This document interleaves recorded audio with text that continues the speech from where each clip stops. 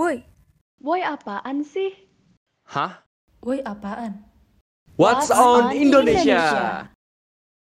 Woi adalah salah satu segmen dari PKFM yang akan membagikan berita terupdate yang sedang terjadi di Indonesia.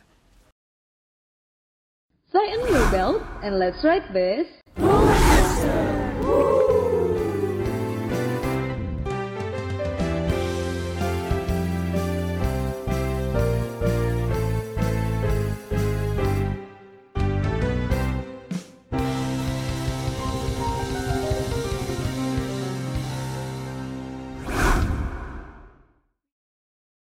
Shalom Sobat PK, selamat datang di episode perdana podcast Anak IPK. Apa kabar semuanya? Gua harap kalian baik-baik aja ya, apalagi hari ini Chinese New Year. Kongsi-kongsi deh buat kita semua. Oh iya, Happy Chinese New Year buat kalian yang merayakan. Gua harap kalian bisa merayakan hari ini dengan penuh kebahagiaan bersama keluarga kalian. Tapi kenalan dulu kali ya. Gua JJ, yang akan menemani kalian selama beberapa menit ke depan. By the way, Sobat PK penasaran gak sih kenapa dari tadi gue panggil kalian Sobat PK? Soalnya, itu panggilan kesayangan buat pendengar PKFM. Podcast edisi khusus Anak IPK. Baru kenal udah ada panggilan sayang aja. Cia. Oke, masuk ke topik utama nih kita. Nah, gue ada berita dari Jakarta nih, yang tetangga sama kita. Ketahu nih, kalau misalnya dengar kata Jakarta, pasti berdampingan sama kata macet. Tapi, gue punya kabar baik buat kalian yang suka keliling Jakarta. Pemerintah kita akan membangun flyover dan telah dilakukan uji coba di Tanjung Barat dan Lenteng Agung dari tanggal 31 Januari sampai 2 Februari 2021. Tapi sayangnya flyover ini belum mulai dibangun nih di tahun ini. Jadi sabar menunggu dulu ya di tengah kemacetan. Nunggu dia aja sabar. Masa nunggu macet enggak? Cia. Oh iya, by the way, gue mau nanya dulu deh. Kalian semua pada punya Twitter gak sih? Gak mungkin lah ya, anak zaman sekarang gak punya Twitter. Beberapa saat lalu, kasus Christian Grey jadi trending topik di Twitter. Mungkin pada udah tahu sih ya kalau nama Christian Grey jadi trending karena kasus penyalahgunaan visa. Ia dan pacarnya dideportasi ke negara asalnya oleh imigran dan pasar dengan menggunakan maskapai American Airlines. Dan akhirnya ia akan dilarang masuk ke Indonesia selama 6 bulan. Nah, jadi buat sobat PK yang suka liburan ke luar negeri pakai visa, jangan sampai salah gunakan ya visa kalian.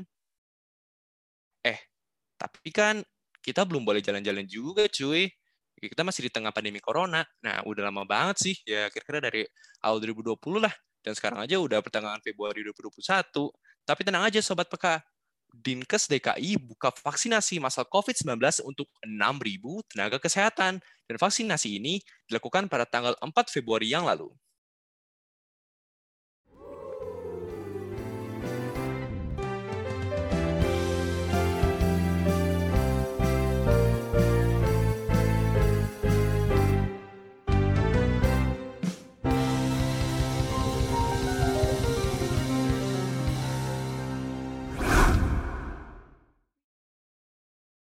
Anyway, gue punya kabar baik nih buat Sobat PK yang suka ke Bandung.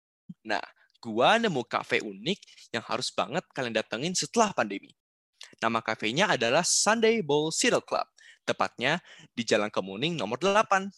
Nah, kafe ini cocok banget nih buat kalian yang suka makan sereal karena ada lebih dari 30 macam sereal. Bukan satu, bukan dua, tapi 30 loh.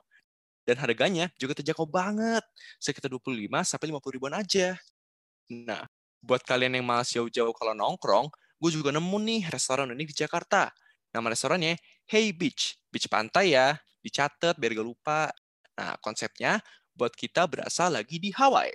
Lantainya beralaskan pasir putih, jadi berasa banget deh pantainya. Lokasi restorannya di Pelita Utara Raya, Jakarta Utara. Bahas restoran terus, gue jadi lapar ya. Enak kali kalau misalnya gue makan, terus perut gue kenyang, pulangnya ngeliatin pemandangan yang indah-indah estetik gitu.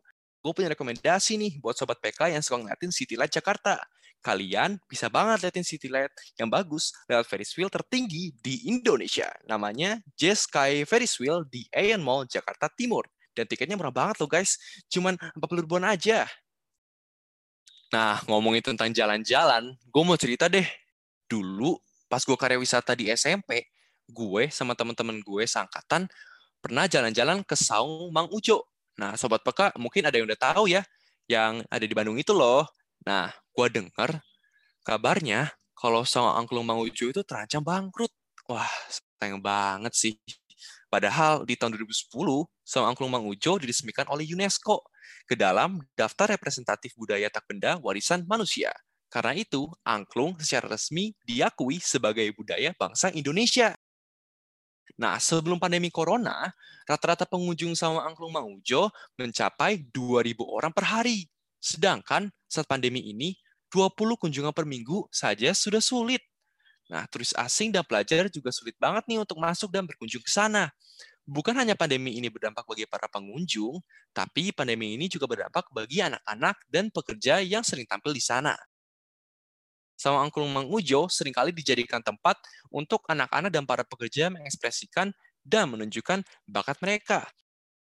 Tapi saat ini, pekerja di Saung Angklung Mang Ujo, terutama anak-anak yang sering mengikuti pementasan, menjadi terhambat dalam mengembangkan bakatnya, serta banyak pekerja yang harus berkurang karena dana yang terbatas. Nah, teman-teman, gue tuh inget banget nih, waktu gue ke sana tuh, gue sama teman-teman gue tuh menyaksikan pertunjukan dan atraksi tarian khas Bandung. Bahkan, anak-anak yang terlibat itu masih muda-muda banget, kecil-kecil banget deh. Dan mereka itu memiliki antusias yang tinggi banget. Jadi menurut gue sayang banget sih kalau misalnya Saung Angklung Mang Ujo itu harus sampai tutup. Padahal tempat ini kalau misalnya dipikir-pikir ya merupakan salah satu media penyebaran kekayaan budaya Indonesia juga loh. Dan dulu pas gue ke sana, kita gak cuma menyaksikan tarian khas Bandung, tapi kita juga melihat cara main angklung yang benar. Sampai diajarin malah. Jadi gue sama teman yang lain ikutan main angklung gitu, bareng anak-anak dan pekerja di sana. Dan di penghujung pementasan, anak-anaknya ngajakin beberapa dari kita buat nari bareng mereka. Asli, seru banget. Kalau diinget-inget, kangen juga sih jalan-jalan ke Saung Angklung Mang Ujo. Jadi, buat Sobat PK yang belum pernah ke sana, gue rekomendasiin banget deh buat kalian main ke sana. Nah, kalian udah bosen kali ya dengan suara gue. Gak apa-apa deh kalau bosennya dengan suara gue. Tapi jangan bosen-bosen dengan PK FM ya. Hari ini kita sampai di sini dulu nih ngobrol-ngobrol tentang What's on Indonesia di episode kali ini. Jangan lupa follow PK FM di Spotify, PEKA.FM, biar Sobat PK gak ketinggalan episode terbaru dari kita. Karena topik-topik yang dibahas di episode selanjutnya gak kalah menarik nih sama episode kali ini. Jangan lupa di-share ya ke teman-teman kalian, atau mungkin di-post aja di IG story kalian. Ngomong-ngomong soal Instagram, pantengin juga nih Instagram kita di @osismakigw. OSISMAKGW, karena kita bakal sering banget share fakta-fakta menarik yang bakal memperluas wawasan kalian. Makasih sudah mendengar PKFM, gue JJ, izin undur diri. See you on the next episode, Sobat PK.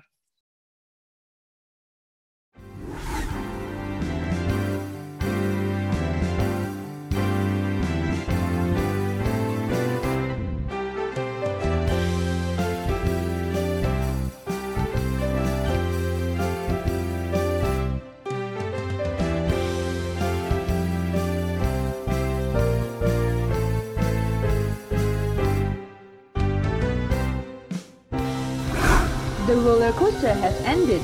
See you really soon.